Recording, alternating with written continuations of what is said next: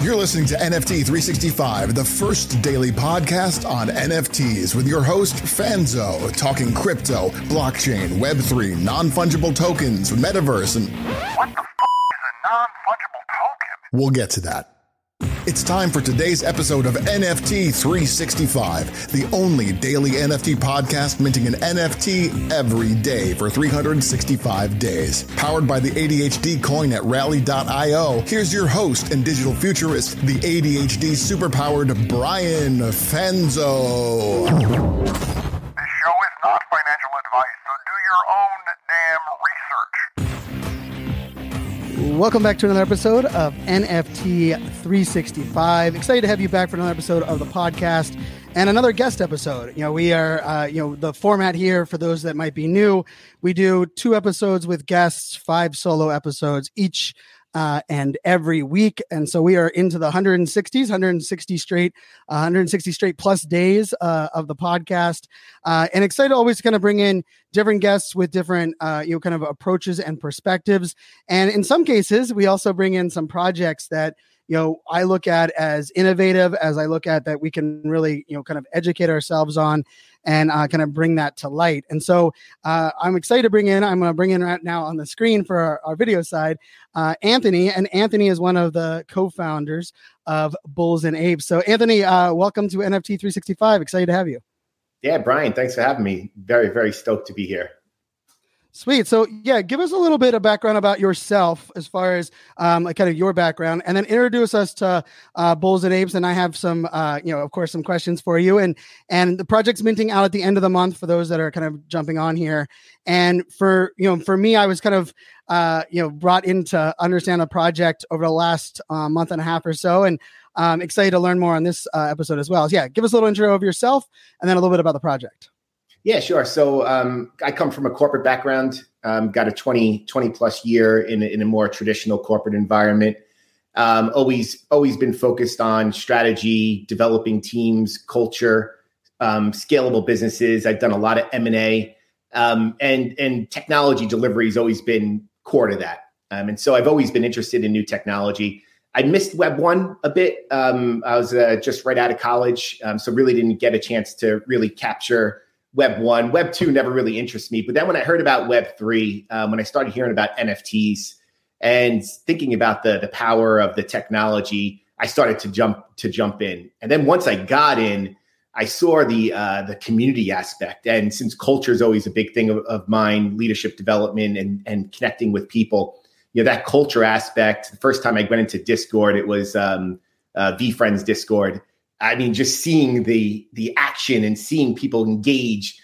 And I was like, wow, this is social. Forget Instagram and Facebook and, and all of that. This was social. And that really just started to pull me in. And I was like, I need to be involved in this. I really need to be involved. And so I started volunteering my time with a couple of projects I was involved in, wound up meeting the other co-founders. So Manny Coates and Guy Puo. During those exercises and trying to help other projects, we connected, really started sharing some ideas, and we're like, you know what? There's a lot of good in this space. The technology's great, the community's great, but there's a lot lacking too. And so we wanted to really jump in, and we thought we had a lot to offer with our backgrounds. Guy and Manny are both serial entrepreneurs. I've got this strong corporate background. Like, I think we can make a difference, and let's try to do our own project.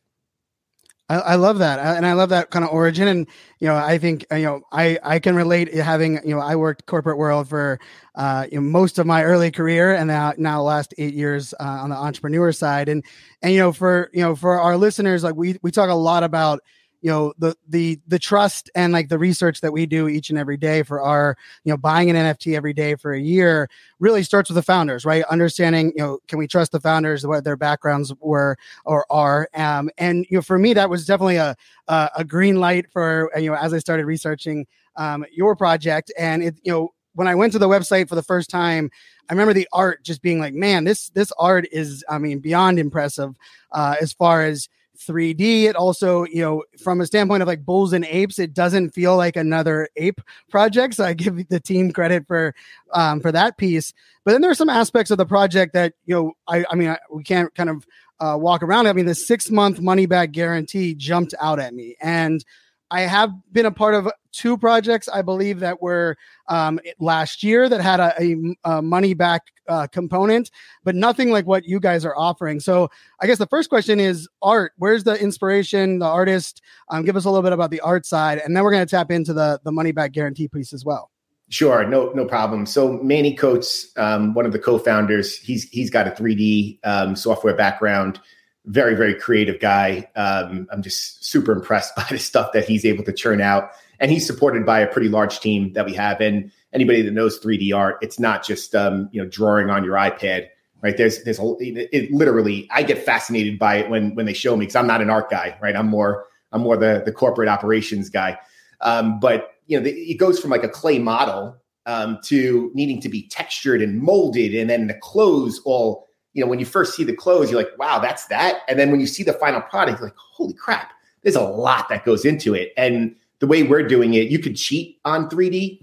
So you could create 3D assets and just layer them on top of each other. Right. We're not doing that. Every single one of our NFTs is going to be a fully rendered 3D model, which means it takes more time and more resources. And you think about the cost of there's render farms that you've got to rent out, and there's a lot of cost that goes into it.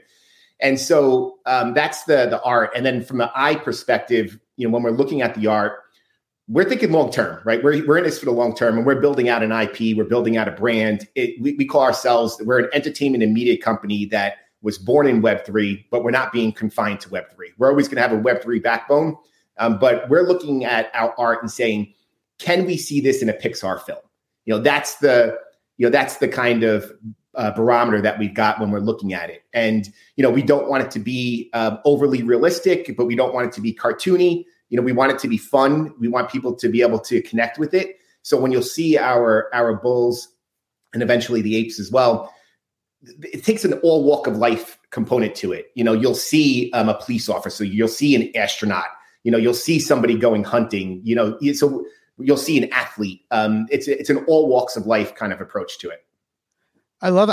I mean, the art is beyond impressive. We'll definitely include the in the show notes here. And for anyone that jumps to the website, you just scroll down and you can see examples of a lot of the art. And I love the surfing. The surfing one is a really cool one. And I just think the art itself. We bought a lot of projects. Almost 1,000 NFTs in my bag as a whole, and it's very rare that I'm like, wow, this is a 3D approach that jumps out. And I will also say, like, it's also pretty impressive from a founding team perspective that your artist is also one of the founders, which I think is a beautiful, not as common as many might think, scenario.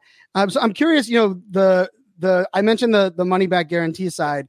How did that come to life? And what was the original thought process on that? And how can people think about this idea of, a 6-month money back guarantee, which I know for most of our listeners, I probably haven't even thought of an NFT project with that kind of offering.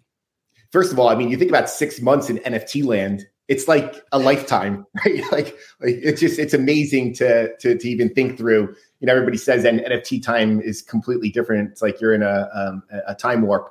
But we weren't thinking about it. Just to be completely frank, we weren't thinking about money back guarantee when we started the project. What we were looking at, we were focused on fully doxed founders, professional background, and pre-funded project. Meaning we're bringing capital to the table. We're not raising capital with our mint. We've got the capital and we know what we want to build. So it's not about raising the capital. But what happened was, we did our project reveal when we, announced our Twitter and Discord, and it was right around the time of Squiggles. And so you had all of this, remember Squiggles had a doxed founder, right? Quote unquote. And all this blowback was there, and we're like, oh my God, what are we getting involved in? We wanted to, we're bringing legitimacy to the space.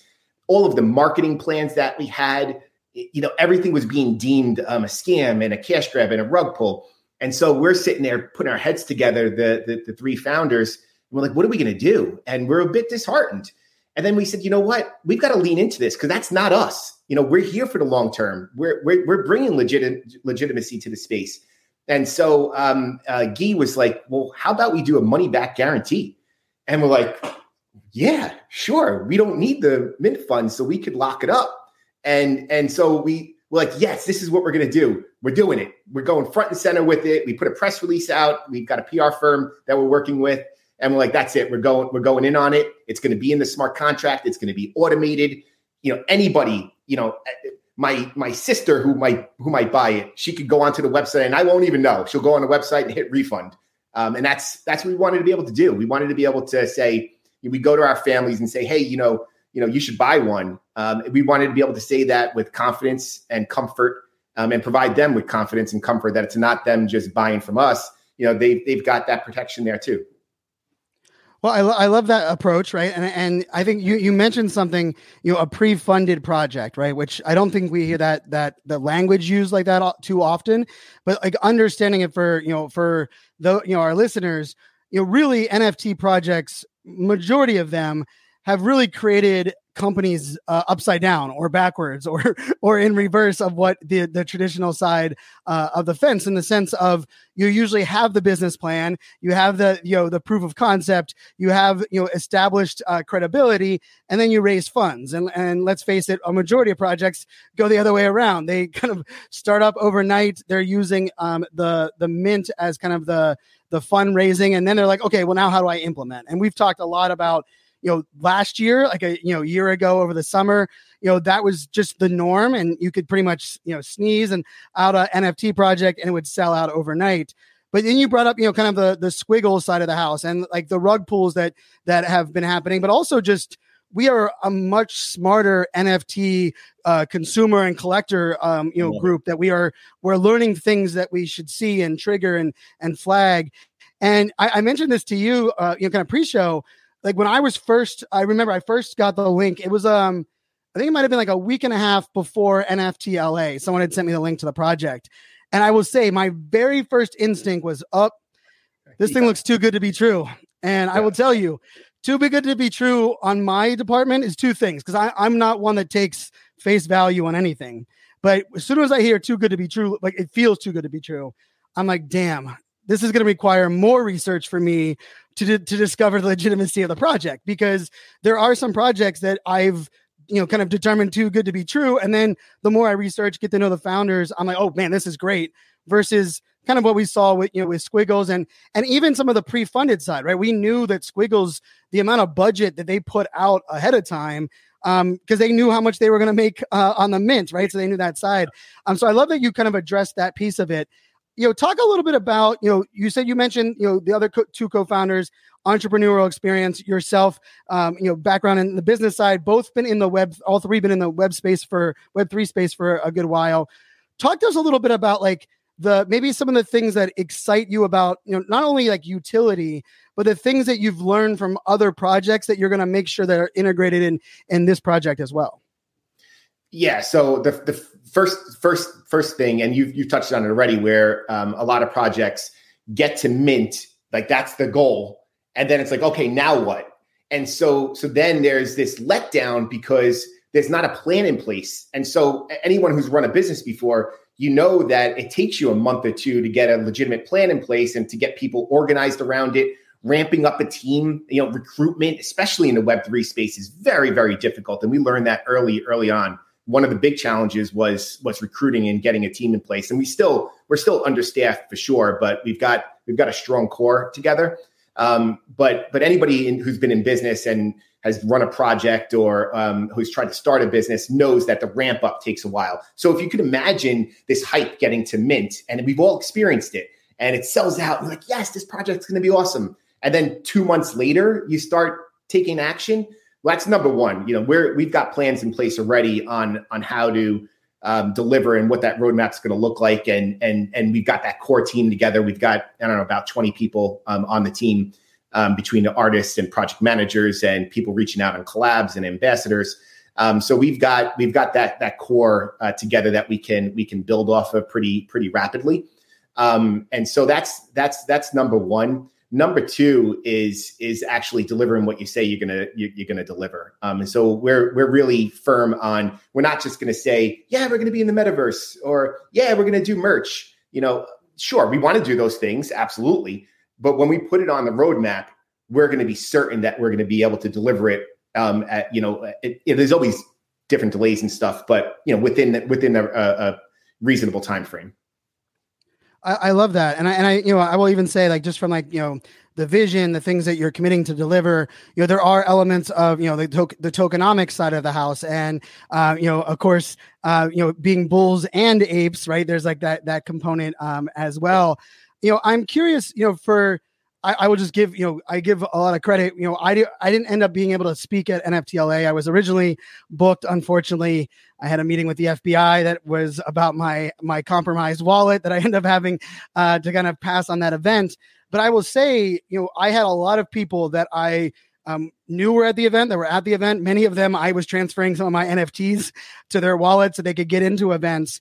And almost all of them mentioned your project. And I will say, like, standing out from the noise at a NFT event, I've been now to 5 or 6 as a project, I think is not as common as maybe many would think. I'm curious, can you share a little bit about like what your strategy was for NFTLA and maybe some of the things we could all learn from really bringing an NFT project to an event? Because kudos to the team. I was getting inundated from worlds that like are not even close, from people that aren't in the space that I've been like pulling in to like the true degens, and you guys got on their radars across the board. Give us a little bit about that event strategy that you guys approached. Sure. So unfortunately, there was no strategy. We pulled it together like last minute. So what happened was, again, we think we have a compelling story, but we were having we have a very difficult time breaking through, all the noise and, influencers that, they're like, no, we're not taking any paid promotion. We're not doing this. So like anything any angle, we went through, I don't know how many marketing agencies that we lost money on because they were just complete crap and they were doing shilling and bots and all this stuff. And we had to, just cancel contracts, lost money. We went through all of that. But then a little bit of a turning point was South by Southwest. Both of the other co-founders are from Austin. And so they wound up going to a couple of events that were in South by Southwest. And they realized that when people got to talk to them and see who they were, they're like, oh, wow, you're for real. Oh, you've got this experience. What's your project again? Oh, wow. And so that started happening. So very quickly, like NFTLA, we got to be there. And so we pulled it together real quick. We worked out a sponsorship deal. We wanted to have a presence there. And we just hopped on a plane and just got there. It was a last minute trip. And what we found there, and our strategy once we got there, was we're going to tell our story to as many people that we can grab. And so I think I listened to maybe one speaker. It was just constantly walking around and talking. And we were in the VIP lounge, which was great. We walked around to everyone's booth and we would, listen to their side and then say, okay, well, yeah, we have a project too. And just the more people that we talked to, the more it started growing, even just at the event. And so it was this networking effect where, just being genuine, just being authentic, just telling our story, listening to other people and listening to what some of the challenges of the space are. And so it's really that combination of listening and then just being very genuine and very authentic. It just worked for us. Well, I'll tell you, I was getting these messages, and actually one of our previous guests, Michael Stelzner, who is founder of Social Media Marketing World, he actually was texting me, I think, right after he initially heard from you guys, and he's like, "Fanzo, do you know about this project?" And I was like, "Yeah, a little bit aware of it." And I sent him like 3 questions to ask because I was like, I knew that like he was, he was there and he was interacting, and of course he, was able to ask you guys some of the questions on my side. And I'll say part of that was like the beauty of like the authenticity and hearing more of your story. And you mentioned kind of like cutting through that noise, for those like, from a project perspective, how are you measuring like kind of, impact or momentum leading up to Mint Day? I believe Mint Day is April 29th, if we're correct. How are you kind of like tracking that and like thinking, because I will say you not only, Michael Stelzner, who was on the podcast, but you've teamed up with some of our projects that are good friends with. Bunny Buddies is a project that I, Ari and Mitch and the team become, some of my closest friends in the space. And you guys did a mega Twitter space this past weekend together. So I love like that. Like from my standpoint, I'm seeing a lot of collaboration, a lot of things going down. How are you guys kind of tracking momentum leading up to the Mint Day? Yeah, sure. So there's hard metrics that we're looking at. So we're looking at engagement on Discord. So what percentage of our community is actually engaging? And Discord does a nice job of showing us benchmarks, and we're well above benchmarks on the engagement. It's pretty cool to see. We're also looking at demographics, and so you're able to see geographic regions, and we've got some targets in place that we're measuring. Like I mentioned, we had some hiccups at the beginning with some of the marketing agencies, and we had bots all over the place in our Discord. We had bots on our Twitter, and now what we're seeing is a lot of those bots dropped off, and it's being replaced with high quality. So the numbers look relatively flat from where it was at the beginning, but that was all bots. But we're actually gaining some really quality community members. So looking at the engagement, looking at the number of posts in Discord, looking at retweets, looking at comments. And then you mentioned the Megaspace. So we build it as Megaspace and Megaspace 2. Megaspace 1, we had the max of about 1,008 people in Megaspace 1. And it was our first official Twitter space. We had 3,700 people pass throughout a 7.5 hour period. Megaspace 2, we got a lot of people saying, hey, 7.5 hours, we love you guys, but my God, that was long. Can you condense it? And we did. We condensed it to about 3 hours. And so across 3 hours, we got to 980, and we had well over 2,000, about 2,500 people pass through for Megaspace 2. So we did it again. And so that was a huge one. And then coming out of that, it's funny is, people that, you told the project about earlier on, they're like, oh yeah, sure. Oh, cool. You're doing something. Then all of a sudden they start to come back. Hey, can I get on your whitelist? And so you start seeing that, which is more anecdotal. It's more qualitative, but we're starting to see a lot of that too, which leads you to believe that, you are starting to break through the noise. But I'll tell you what, so we saw all of these projects, as you mentioned, just sell out overnight and sell out with very little plan and, not having real business background.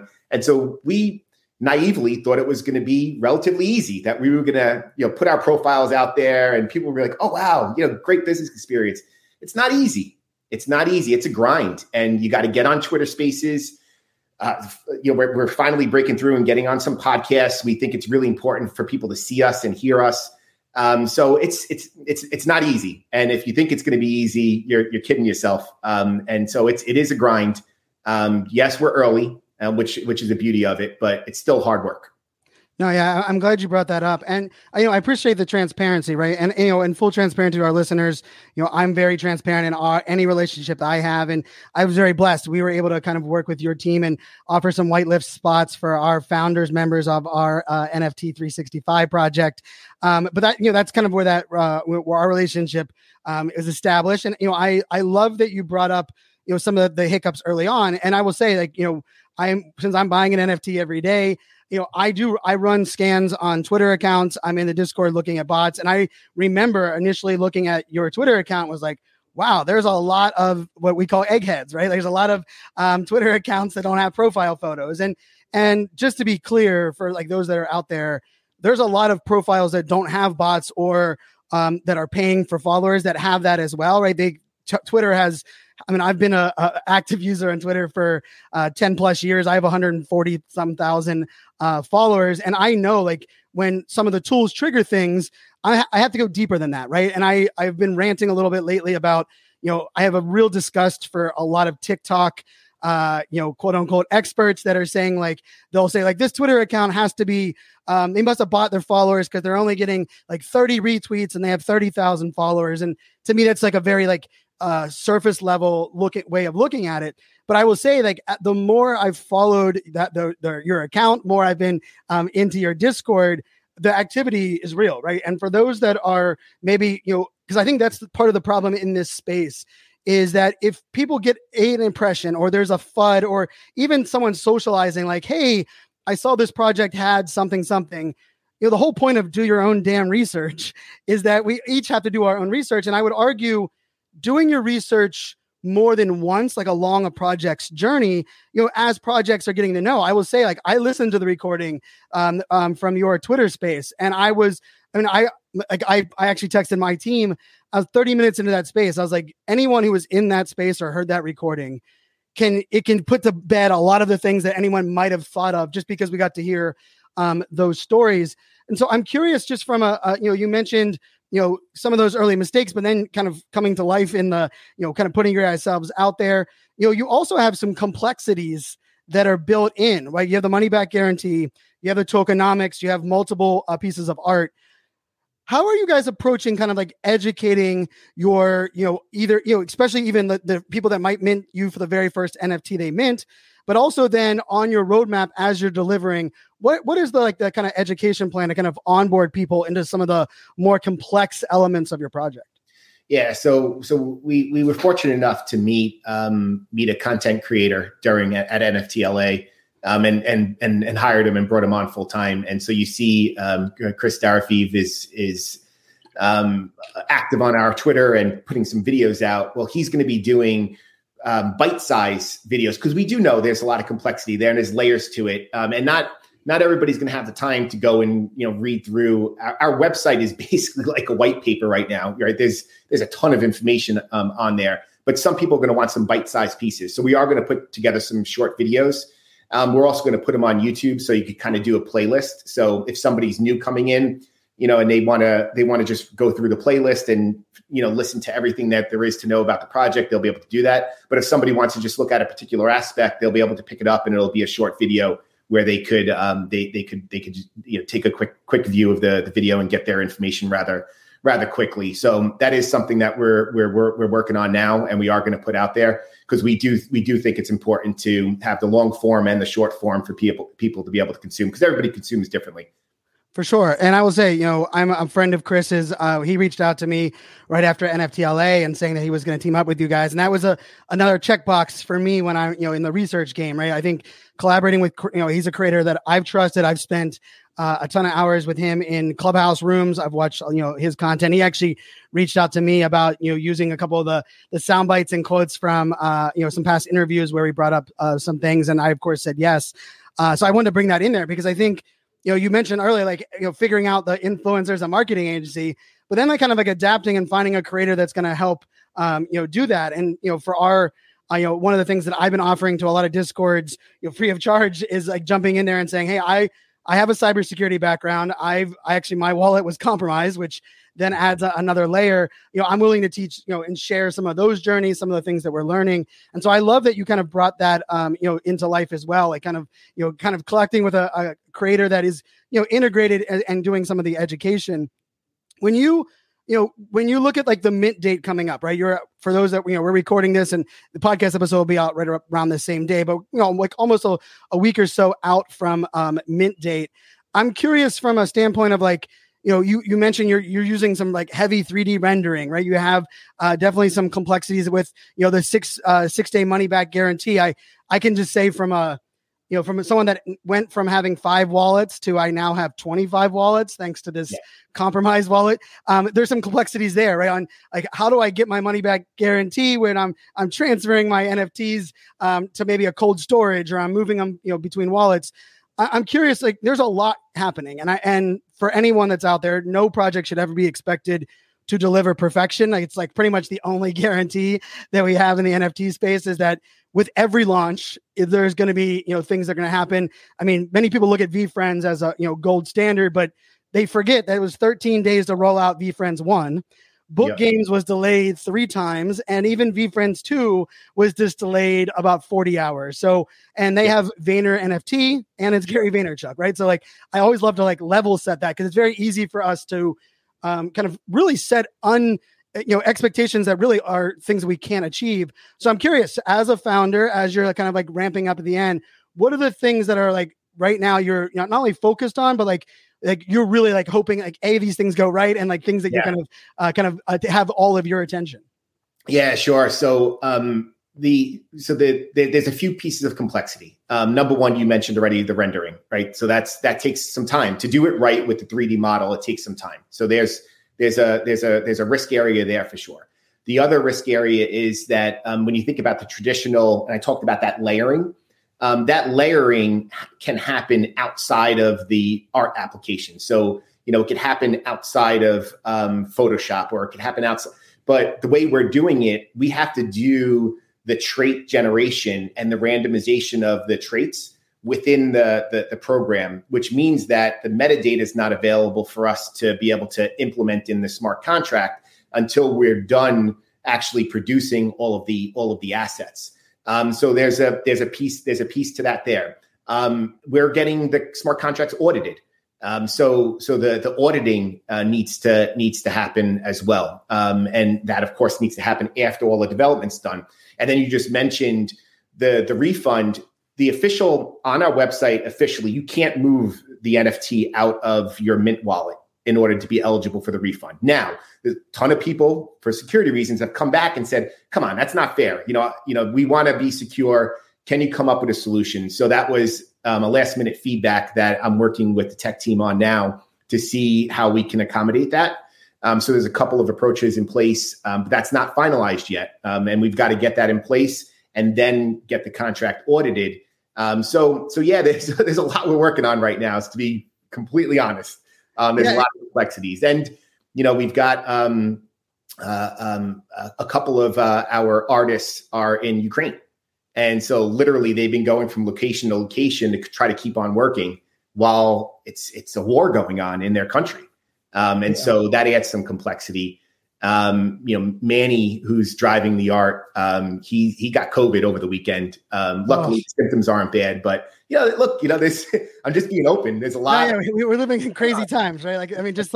We have impacted from a war and a global pandemic. Yeah. Not to mention a space that we are creating the culture on the fly, and we're recording this. And like my last 4 hours were upended on 420 thanks to Coinbase dropping the beta version of their NFT project. And all of a sudden, I got access, and then they had some things different on the creator side, creator fees. And I was like, it's opening up, so this space is wild on that side. I also love that you're open, even if the feedback isn't implementable, right? The fact that you're open to it, right? And I will say, like, we're preaching, based on, my experience with my wallet, also, like minting from a wallet that is more of a burner wallet. And then once you're minting, transferring into a ledger or a hardware wallet. Yeah. But I will also say, like, for me, projects that are offering these type of things, this is also one of those things like, okay, maybe I take the precautions and mint directly from my ledger wallet. Now, for anyone that's minted from a hardware wallet, it's a little bit, if the mint's going fast, your chance of like kind of keeping up is, you have to deal with, your lightning cable, your unlocking of a physical device. Literally mine's plugged in right here as I was doing some things pre-show, but I do love that you're kind of trying to kind of approach that and figure it out. And I will tell you, I've been in contact with both MetaMask, OpenSea, and then we had a conversation through kind of from a blockchain perspective on like, how can we kind of fix that, right? Like, the idea that we should be able in ways to map wallets, predetermined mapped wallets ahead of time where it's not, because let's face it, if you give a little bit, people are going to use bots and automation, and they're going to take advantage of that 6-month guarantee. And for all those that are, good people doing good things that are like, why can't they just make it work? The people that are scamming and that are looking to make a quick, 0.1 ETH to 1 ETH return across a big piece, they're going to pound the smart contract for any weakness, especially if there's a money back guarantee component. So I respect the fact that this isn't as easy as like, oh, we'll just turn on a switch. But I do believe like the blockchain, because it's transparent, we should be able to implement that. And I know some of our listeners work for companies like Premint and a couple of the projects that are out there. I'm going to push them and happy to share some of my ideas and some of the things that we've been talking about. Because I think that's an important factor here is we want people to be safe, but we want to protect the projects and the smart contract from, the bad actors that are in play as well. So I appreciate that you mentioned, that and the fact that you're listening to some of the feedback. As far as the Mint experience goes, there's pre-sales, there's whitelist, there's the Mint, there's the reveal. Can you give us a little bit about what does that look like for you guys, and maybe even a little bit of like why you went with the approach that you went with? Because I think there's some innovation in that space as well. Yeah, so our original approach was we were going to do a small whitelist and then a Dutch auction after. And then, looking at, again, all of the cash grabs that were out there, the Dutch auction a lot of times is just trying to maximize FOMO, and it's trying to maximize. And look, there's a lot of solid Dutch auctions that went out, and it, and especially when you do a true Dutch auction and you get to the bottom price, which most projects aren't doing. They're doing right. Whatever So it creates that FOMO, and that was our original approach. But then we looked at it and said, you know what, we want to be as fair as possible. We're doing. Originally, we thought more of the marketing was going to be in place, but then we shifted to pure organic. And since we were doing the organic, we said, let's just go heavy on the whitelist and let's try to sell out via the whitelist and not even get to a public sale. But, as you know, there's industry averages that are out there of, you got to get this X number of wallets on in order to sell this many mints and all of that. And so one of the things that we're doing now, because we are gathering some traction on the whitelist, we want to be very, very fair to the people that signed up early. So we're contemplating, again, this is some feedback that we received, right. Looking at how do we chunk it up so that, people who signed up early get an earlier start than people that are there, and then earlier start than public sale. So we are looking at trying to make it as fair as possible. To your point, again, just listening to customer feedback as much as possible. At the same time, we want to sell out too, right? So it's how do you keep on, keep the momentum going? So we're balancing all of that out. The other thing that we are talking about right now is when do we reveal?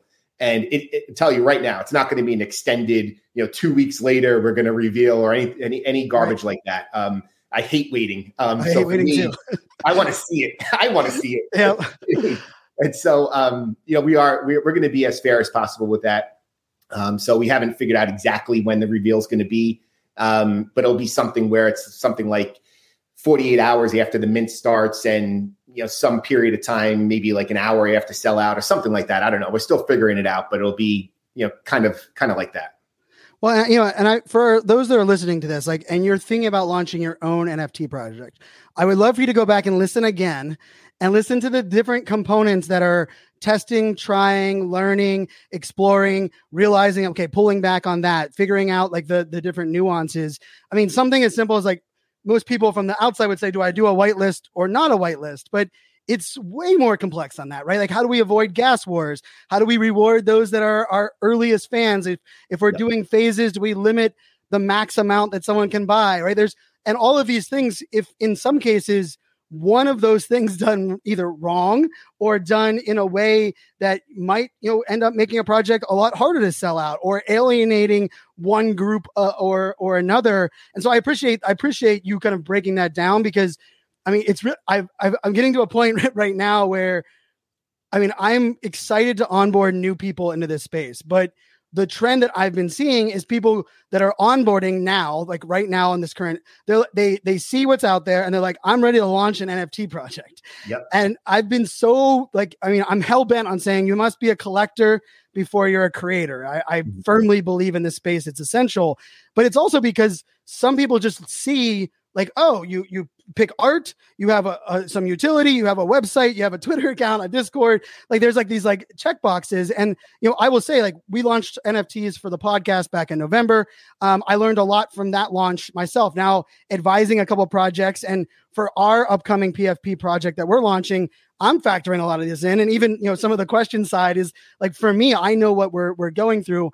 So I really appreciate that honesty. Last question I had are kind of not really last question, but I'm kind of bringing this full front. You have a fully doxed team, amazing art. You have a extremely active Discord. You made a splash South by Southwest, NFT LA, but there are the Moonbirds launch that was this weekend, right? There's almost this weird element of Web3. It reminds me of when someone's a fan of a band, right? They love being a fan of the band early on, and the band makes it on the radio, and they're so jaded, and you're like, wait, that's the band's life goals and dreams. And I feel like there's an interesting cross section right now in Web3 where people that have their things almost two together are looked at as they're the Web2 versions taking over our Web3. And then you have the opposite side where everyone, we don't know anyone's names that are founders, and they're setting us up for a scam. And I've been saying this on, I've known Kevin Rose. I was on a panel with him in 2013, actually, funny enough, at South by Southwest. And I think there's space for that whole world. And I would say you guys kind of fall in that middle side, or even more leaning towards the Moonbird side on pre-funded, experienced businessmen that are a part of the project. All-star art, you have tokenomics built in, and it's not like, hey, we're going to launch a coin at some time. For our listeners, jump on the website. Like, you've broken down a lot of the mechanics behind that. How would you maybe even advise or just give your take on that? Because I think it's such an unfortunate thing that we want everyone to have these check boxes, and then if you have too many of the checks, we now are almost too afraid that you're too polished, too good. And I think for those that are out there, this is do your own damn research. You decide the projects that you're a part of. But I'm so bullish, pun intended, on projects that have their shit together, because let's face it, the opportunity for a rug pull, what it would do to each of your individual personal brands and who you are as individuals would be, the risk is way too high in my personal opinion there. But what's your take on kind of the even the Moonbirds trend now? You didn't know Moonbirds was coming out 14 days before your project, but give me your thoughts on just kind of that kind of impression of when things are too good, too pulled together, how that's going to be taken in Web3.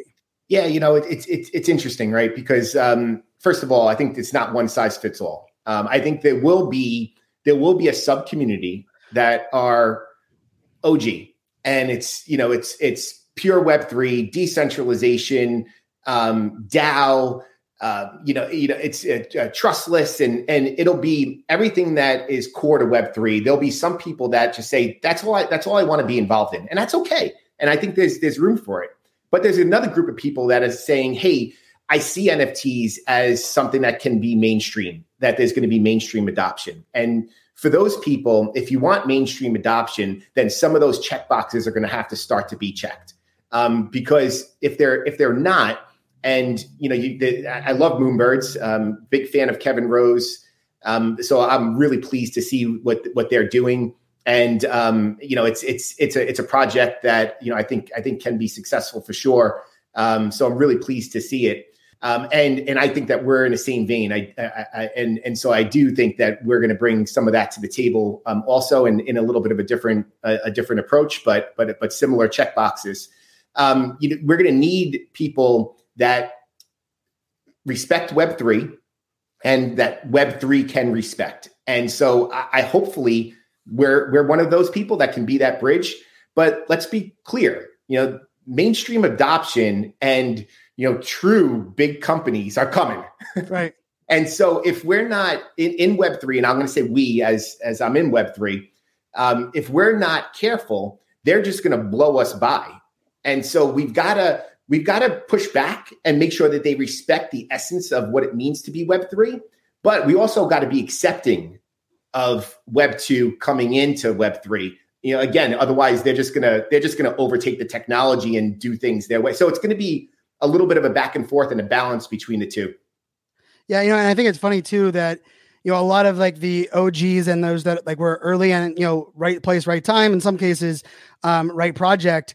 What Yuga Labs has now created, right? From they have the resources and the power to be the Web2 gorilla. And I feel like I find it interesting that those with a, Bored Ape, a PFP are often right now ones that are questioning those that are bringing innovation and power to the market. I'm like, hold on a second. And you can't stay on both sides of that fence as well. So, I really appreciate your honesty. I was really excited for this interview.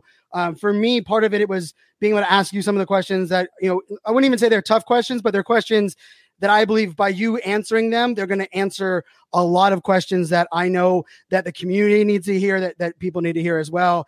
I'll kind of turn it over to you. Any last words, any last information about the project, things that people be aware of, and we'll make sure all the links, of course, are in the show notes as well.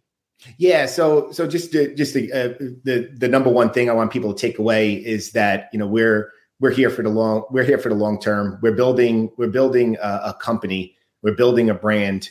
It's not going to be a one mint thing. We're looking at, from a company perspective, we're looking at multiple revenue streams. We're not focusing solely on just minting more NFTs and more NFTs and more NFTs. We're looking at, there's a whole community aspect around events and experience and living your best life that we didn't get to. There's the NFT aspect around tokenomics again. And then the third one is, we're going into the physical world pretty darn quickly. We already have a prototype for a physical card game, so like a Magic the Gathering type of a card game.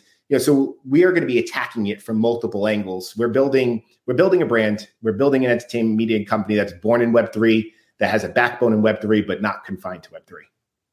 Well, I really appreciate that take. For our listeners too, the Moonbirds scams that are still being passed around right now are out of this world. Please do not click on any links. I don't care if it's a verified Twitter account. It could be someone that was your friend. It could be my Twitter account. And if there is a link to a project that looks too good to be true or is asking you to connect your wallet, please do not do that. I will put in the links the official Twitter account for this project. It's Bulls Apes Proj, Proj on Twitter. Make sure that you're starting Origin from there anytime you're interacting with the website, their contract. I know just from the research that I've done on the project, there will be hype on this project, pre-mint, mint day, a couple of days after, people trying to take advantage of people having the FOMO, clicking on a link, and I just don't want people to be scammed on that. And I also love the commitment to education. You guys have some other events coming up in your Discord. I know you have the Tank Man. You're doing a thing around Tank Man and tokenomics as well. I already was like, oh, I got to make sure I tune in for that, because I'm always about kind of educating and pushing limits. And then the last thing, we added a DAM to do your own DAM research. So it's DYODR here for our podcast listeners. We even had, shout out to one of our listeners who got it tattooed on his forearm, the DYODR. But, I would just say for everyone that's out there, right, the do your own research is in every component, right, of the project itself, but also, is it a project that you want to be a part of, that the utility, that the community are people that you want to be a part of? And if you do your research, and the project, not talking about this project specifically, but the projects might not be the best fit for you individually, let's do our best to, rather than spread FUD or rumors or be jaded, let's support, amplify, and celebrate great projects that are innovating, that are working to do their best. I think it's very unfortunate in this space right now that, there are people talking bad about Moonbirds. And I believe only reason, my own personal opinion, is because they missed out on the raffle and they feel like they missed that hype. And guess what? There's a new project every day. There's going to be more opportunities. And I just challenge everyone, do your own, damn research on yourself too. Like, hey, is this liquidity that is worth my spend, that I'm going to have the time to get the value of the utility?